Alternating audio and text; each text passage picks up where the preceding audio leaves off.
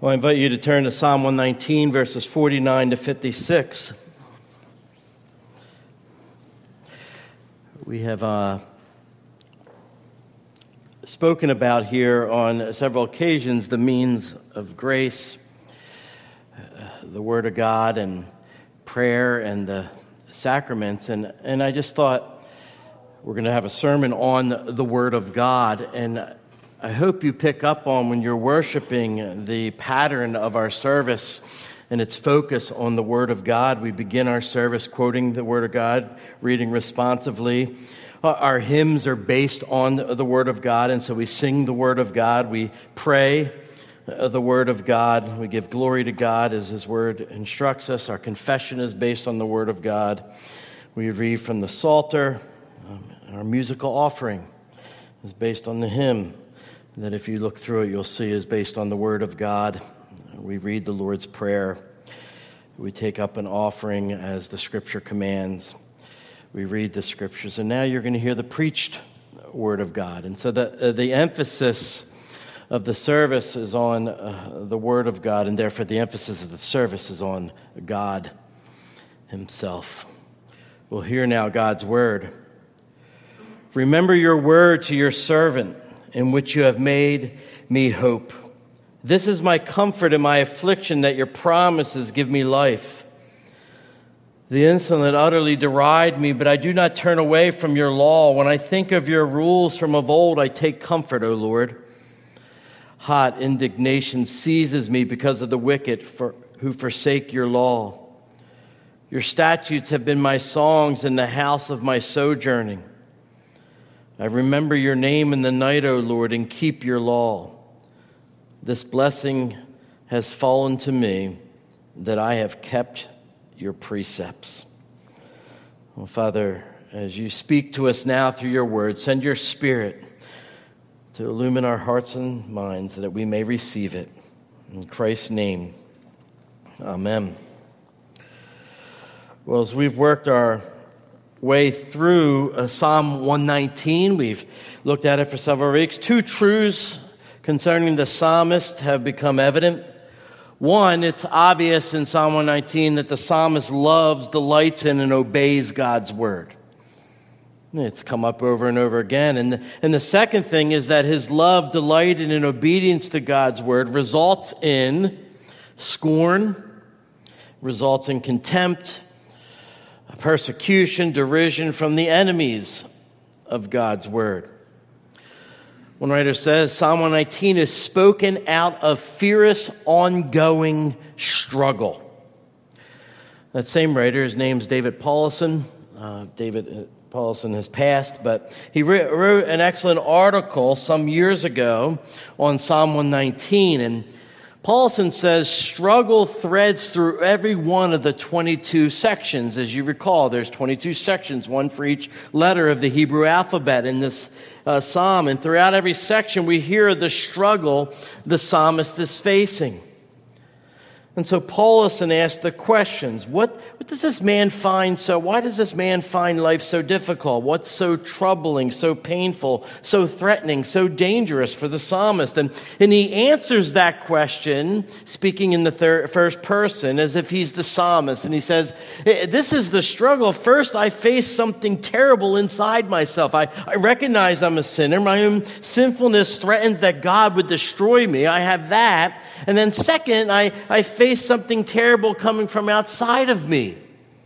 The sins of others and all of life's troubles threaten to destroy me. Something's wrong within me. Something's wrong with what happens to me. Either way, whether sin or hurt, I suffer threats of pain because of this. Destruction, shame, and face even death. And so in the midst of that, because of that reality, what I do is I talk candidly to God about my double affliction. I deeply feel the inner and outer evils that I face. See, evil is both in us and around us. It's inside us and it comes upon us. It perverts us from within and hurts us from without.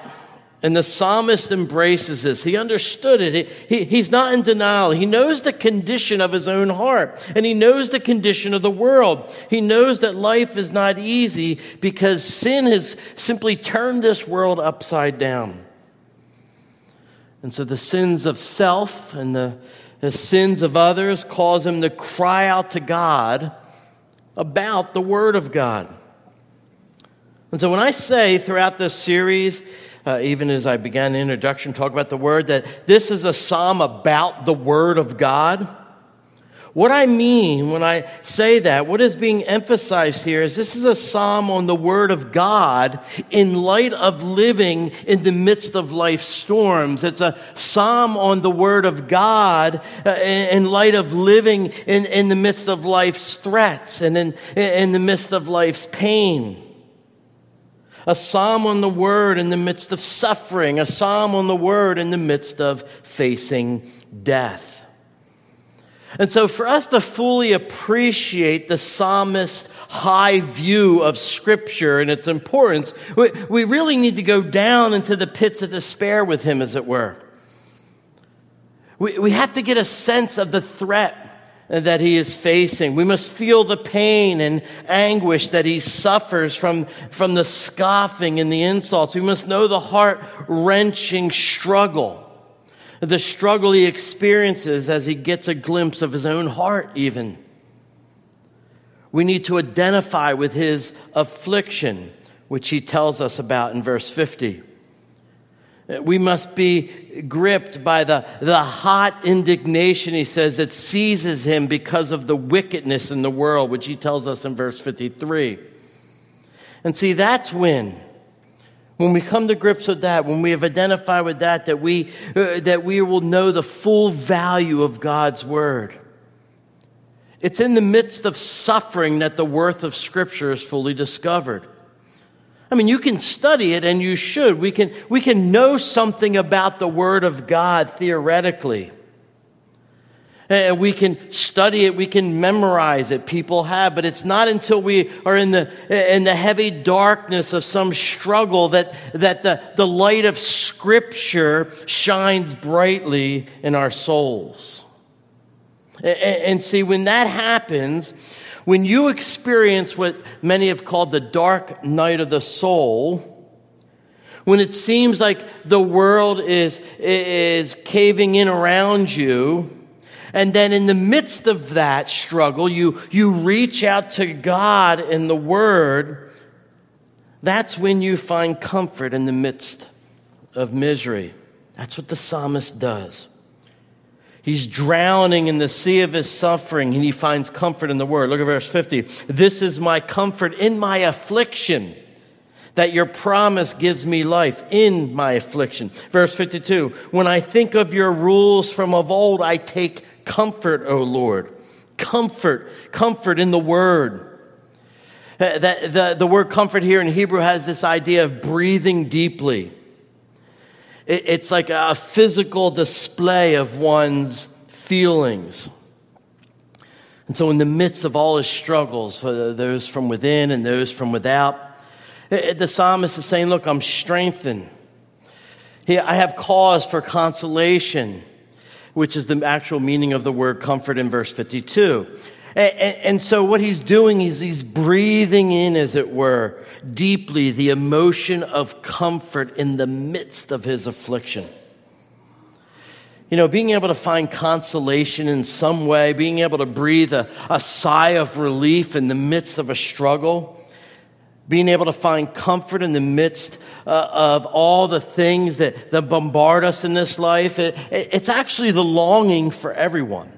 Believer and unbeliever both face trials.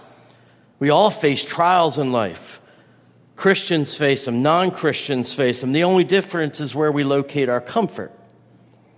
You know, the drunk looks to the bottle for his comfort. The greedy looks to the wallet for his comfort. The materialist looks at his possessions and he finds comfort in them. The intellectual says he looks to his intelligence and he finds comfort in his own knowledge. But see, the Christian It doesn't look inward. They look elsewhere. They have a different sort of comfort. Their comfort is supernatural. And we find it by remembering. By remembering. The idea of remembering is mentioned 3 times here. If you look at verse 49, remember your word to your servant in which you have made me hope. Verse 52, when I think of your rules from on old, the word think is the word remember. Verse 55, I remember your name in the night, O Lord, and keep your law. And so the psalmist is saying, look, during difficult times, I find comfort when I remember certain things. 4 things, to be exact, and that's what we're going to look at. When I'm drowning in the sea of despair, I remember God's faithfulness, verse 49.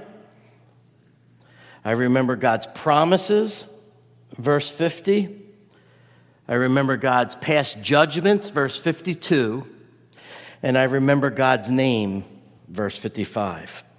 And so we're going to look at those: faithfulness, promise, judgments, and name. First, remembering God's faithfulness. Remember your word to your servant in which you have made me hope, he says in verse 49. Now, when the psalmist prays for God to remember, he's praying for God to do him good. He's praying for a blessing. We see this throughout the scripture. We read in Genesis 8, God remembered Noah. In verse 1 there, it says, God remembered Noah and delivered him from the flood. God remembered Abraham. He brings him out of judgment in Sodom and Gomorrah. Genesis 19:29 says, God remembered Rachel by giving her a son, says Genesis 30. When Israel was in bondage in Egypt, we read that God remembered what? He remembered his covenant with Abraham, Isaac, and Jacob, Exodus 2. Psalm 9, verse 12 tells us, we are told that God remembers the afflicted. Psalm 136, we read, it is he who remembered us in our low estate, for his steadfast love endures forever. God remembers. We're not saying God's recalling. It's not like, good thing you prayed, he would have forgot about that. And God knows all things. He never forgets. Remembering for God is relating to people in a special way. That's the idea of remembering. When God remembers, he relates to his people in a special way. In each of those above texts, the idea is the same. God remembers in the sense of taking action. He remembers Noah during the flood and saves him. He remembers Abraham, and what happens? He saves him from Sodom and Gomorrah, so on and so forth. In each of those texts, it's got a sense of remembering by taking action. Action on his promises, and then doing good to us and blessing us. And so God remembers in order to bless. And this is why it's important to remember God's faithfulness. The passage here speaks of God remembering, and yet it requires us to remember his faithfulness. See, God will never go against his word, ever. And if we cry out to him, he will hear our prayers, and he will do us good and bless us and comfort us in our affliction. It's a promise. It's only when we remember that God is faithful that we will be willing to approach his throne and then claim his promises. And that's the second point. We must remember God's promises. Look at verse 50. This is my comfort in my affliction, that your promise gives me life. Verse 49 and 50 go together. The psalmist was comforted by the promises of God found in his word. Now I want you to consider just a few. I'll just look at the book of Psalms, obviously not the whole book of Psalms, but just some of the promises that the psalmist would have had memorized. These words that we have now written. I think as you read them, you'll see why he would find comfort here and why we can have comfort in our affliction. Psalm 2 says, blessed are all who take refuge in him. That's a promise. You're blessed if you take refuge in God. Psalm 4, know that the Lord has set apart the godly for himself. The Lord will hear when I call to him. That's a promise. He will hear. He hears me. For surely, O Lord, you bless the righteous. You surround them with your favor as with a shield. Psalm 5, the Lord is a refuge for the oppressed, a stronghold in times of trouble. Those who know your name will trust in you. For you, Lord, have never forsaken those who seek you. That's Psalm 9. Delight yourself in the Lord, and he will give you the desire of your heart. Psalm 37:4. Cast your cares on the Lord, and he will sustain you. He will never let the righteous fall. Psalm 55:22.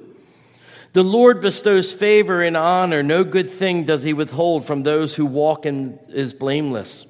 Blessed is the man who trusts in you. Psalm 84. As high as the heavens are above the earth, so great is his love for those who fear him. As far as the east is from the west, so far he removed our transgressions from us. Psalm 103.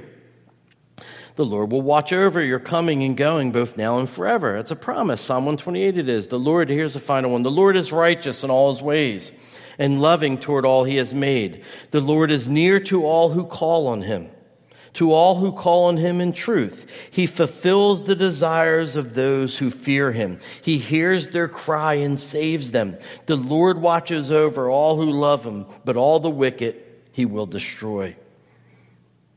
All those promises, and many more, of course, but they're just a few, have given comfort to the psalmist. Do you know those promises? Have you memorized those promises? Are you aware of them? They speak to the psalmist's enemies and address that, but all the wicked will be destroyed. They speak of his sin. You can be forgiven. They speak of his affliction in the midst of his suffering, and they speak to comfort, the comfort toward his soul that he needs. He knew that not one of those promises will fail. Oh, he was in the midst of it. He was struggling, but he knew it would never fail. The word of God always proves true. This God, his way is perfect. The word of the Lord proves true. He is a shield for all those who take refuge in him. Psalm 18:30. He would have known that. He would have known the words of Joshua 21. Not one word of all the good promises that the Lord has made to the house of Israel had failed. All came to pass. Psalm 21:45. He knew that all the good promises of the Lord never failed for those who walked with God in the past, and he knew it would be true of him in the present. And that leads us to our third thing we must remember, God's past judgments. Look at verse 52. When I think of your rules from old, I take comfort, O Lord. Another translation is, when I remember your judgments of old, I take comfort, O Lord. This refers to the providences of God concerning his people and throughout redemptive history from the very beginning, both in mercy to them and in justice against their persecutors. See, the psalmist here is saying, look, I can look back on history and I can see how God rescued our people and he judged their enemies. Oh, I'm sure it was difficult in the midst of Egypt. I'm sure it was difficult in the midst of the wanderings. I'm sure it was difficult at Sodom and Gomorrah. I'm sure it was difficult when Joseph was in Egypt. But think of what God did. And he can remember that. He could look back at the life of Abraham and how God rescued him from Sodom and Gomorrah. He could look back on the life of Joseph and how God in his providence made him the prince of Egypt. He could look back on God's judgment of Egypt and his rescue of Israel through the Red Sea. And he could take comfort in that. He could look back on the story of Joshua and how God gave Israel the land, and he could be comforted. He could go back through all the plethora of stories over and over from redemptive history and be comforted. Why? Because he knew that God is the God he served, and God never changes. He knew he was serving the same God. He knew that the God who loved him no less, God loved him no less than he loved Abraham. He loved him no less than he loved Joseph or Moses or Joshua or David. And so the past redemptive acts of God, when remembered, should give us comfort here, now. As surely as God saved saved Israel out of Egypt, that is, he will save us. It's the same God. Well, now, fourth, if we're going to have comfort, we need to remember who that God is. We need to remember him in our affliction. We need to remember his name. Look at verse 55. I remember your name in the night, O Lord, and keep your law. The name of God is Jehovah, it's Yahweh. It's the name I am. One writer explains this name I am. It means I am present. I am actively present. I can do what I choose when I choose to do it. It speaks not only of God's existence, but of his eternality. That it speaks of his sovereignty. It speaks of his power, God's dynamic working out all his will in this world. In the book of Psalms alone, there are more than 100 references to the name of the Lord. We are told we are to love his name, Psalm 5, verse 11. Sing praises to his name, Psalm 7, Psalm 9, Psalm 18, and glorify his name, Psalm 29. We're told that through his name, we triumph over our enemies, Psalm 44 and 54. And therefore, we should always call upon the name of the Lord for help, Psalm 116. See, to remember his name is to encourage our hearts to trust him. It's to encourage us to obey him, to not be afraid. Psalm 9 says, "And those who know your name will put their trust in you, for you, Lord, have not forsaken those who seek you." See, the reason why the name of the Lord is so important is because what it does is it tells us who he is. It speaks to his person. By remembering the name or names of the Lord, we're remembering the character of God. He's called, for example, Elohim. He's the creator God. El Elyon, possessor of heaven and earth. He's called El Shaddai, God Almighty. He's called Jehovah Jireh, the Lord will provide. Jehovah Nisi, the Lord our banner. Jehovah Rapha, the Lord that heals. Jehovah Shalom, the Lord our peace. Jehovah Raha, the Lord our shepherd. Jehovah Shammah, the Lord is present and near. And all of these names and many more, there's just a few, speak to who God is. They tell us by his name, he is almighty. By his name, he is all sufficient. He is all knowing. He is all loving. He is all powerful. He provides for us. He watches over us. He will care for us in the midst of our affliction, in the midst of our suffering. That is his name. And so to remember God's name is to ask God to remember us and work on our behalf.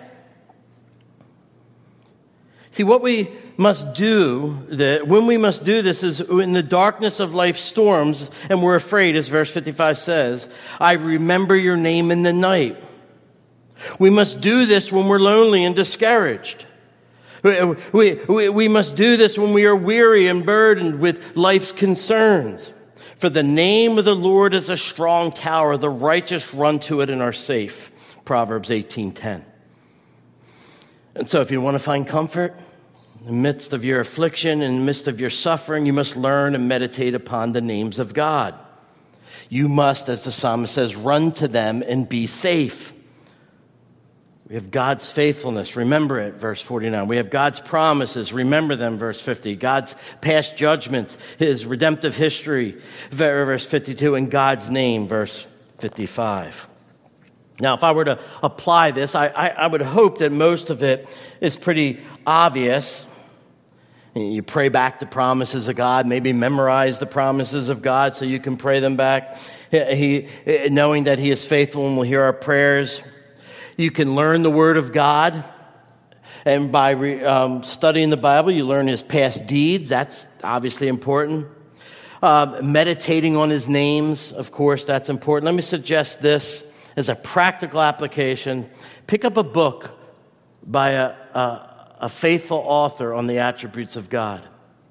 I have about 50 books on this. I started to read one the other day, and I just tossed it, because it was more questioning if we can believe anything the Bible said. I'd rather not learn that way. Pick up J.I. Packer's Knowing God.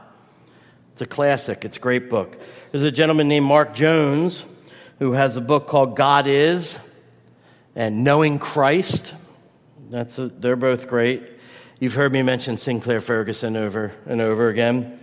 He's got a book called The Heart of God. It's only 144 pages, and it's very readable. Now, I have a top 10 list of books that nobody's ever asked me about, but I have it, and one of my favorites is The Knowledge of the Holy by A.W. Tozer, and it's excellent. See, I don't know what your present struggles are. I don't know what you're facing in life, what sin you're trying to deal with from within or from without. Maybe you're just worn out. You're lonely. You don't know what to do and you want to give up. Maybe you're facing a relational issue. In one sense, all of our problems are relational. Our relationship to one another, our relationship to the church, our relationship to work. You could fill in our relation. And it just doesn't seem to resolve itself. Maybe you have a health issue. Whatever it is, my suggestion is you dive deep into the Word of God. If you have a health issue, I can't help you any other way. I'm not a doctor in that sense. But I can say to you, look, along with getting help physically, prepare your heart spiritually. Dive into the Word. And those books that I mentioned. The knowledge of God contained in those books, and particularly, obviously, in the Scripture, will change your whole perspective. That's the thing. The more you know God, the more you will be able to join the psalmist.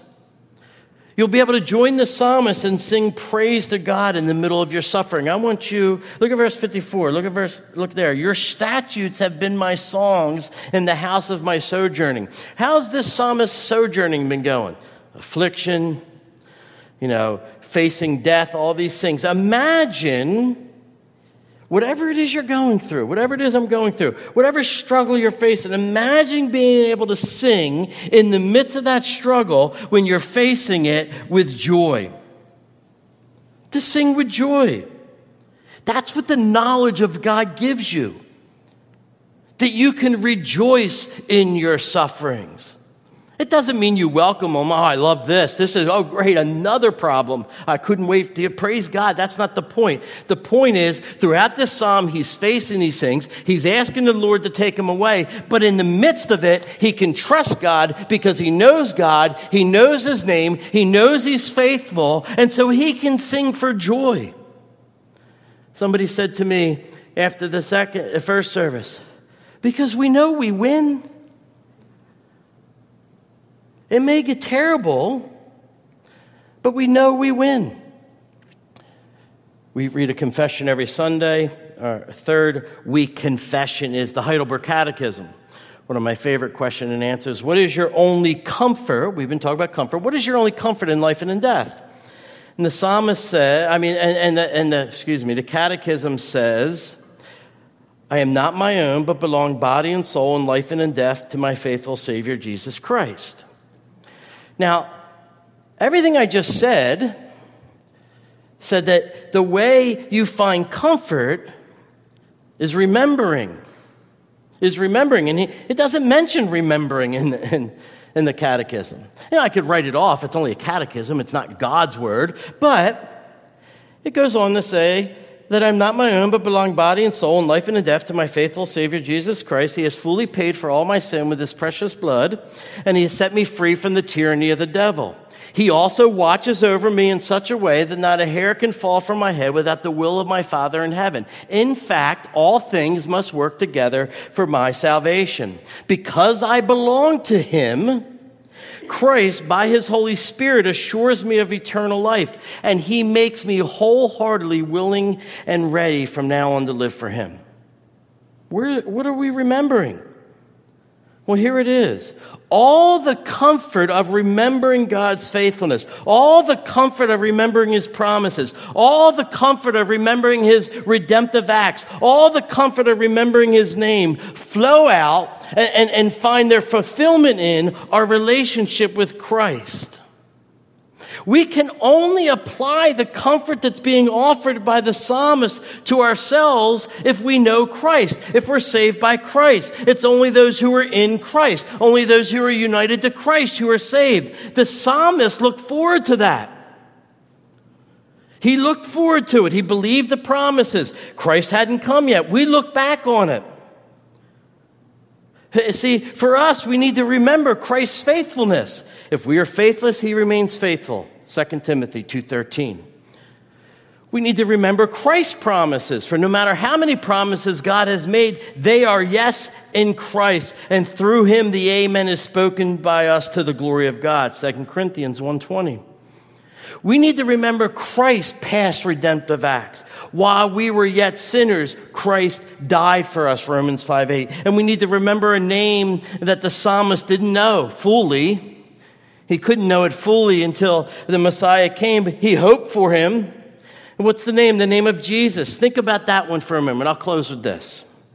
If the psalmist could find comfort in the name or names of God, how much more should we find comfort in the name of our Savior living this side of the cross and this side of the resurrection? You see, in the name of Jesus, you are given the right to become a child of God. But to all who did receive him, who believed in his name, he gave the right to become children of God. It's in the name of Jesus that you are saved. Salvation is found in no one else. For there is no other name under heaven given to men by which you must be saved. It's in the name of Jesus that you were justified and sanctified, but you were washed. You were sanctified, but you were justified in the name of the Lord Jesus. It's in the name of Jesus that you're given life. But these are written that you may believe that Lord Jesus Christ, the Son of God, and that believing you may have life in his name, John 20. It's in the name of Jesus that you are forgiven. To him all the prophets witness that through his name, whoever believes in him will receive remission of sins. It's in the name of Jesus that you're baptized. Repent and be baptized, every one of you, in the name of Jesus, Acts 2. It's in the name of Jesus that you are to pray. Whatever you ask in my name, this I will do, that the Father may be glorified in the Son. If you ask me anything in my name, I will do it. Everything you do, and whatever you do in word or deed, do all in the name of the Lord Jesus, Colossians 3:17. And finally, think of this. It's at the name of Jesus that you will someday bow.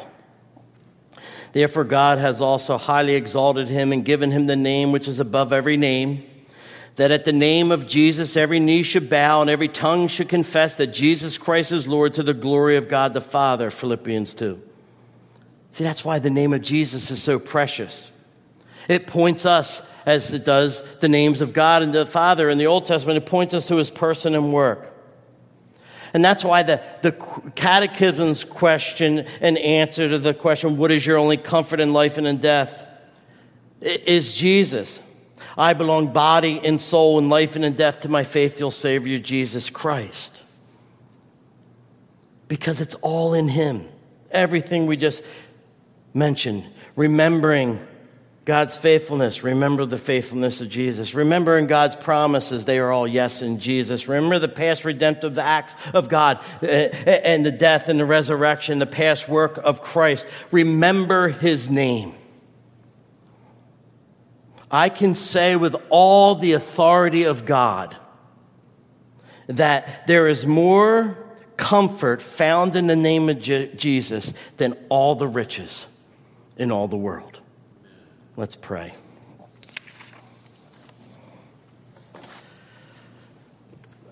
Well, Father, we thank you for your word. We thank you for the word that became flesh, even our Savior, Jesus Christ. We thank you that in his name we receive life. We thank you that in his name you allow us to approach the throne of grace. We thank you in his name that we have a hope and a future. I pray for those, Lord, who don't know him personally that way. Grant them repentance that they may believe. And we pray in Christ's name. Amen.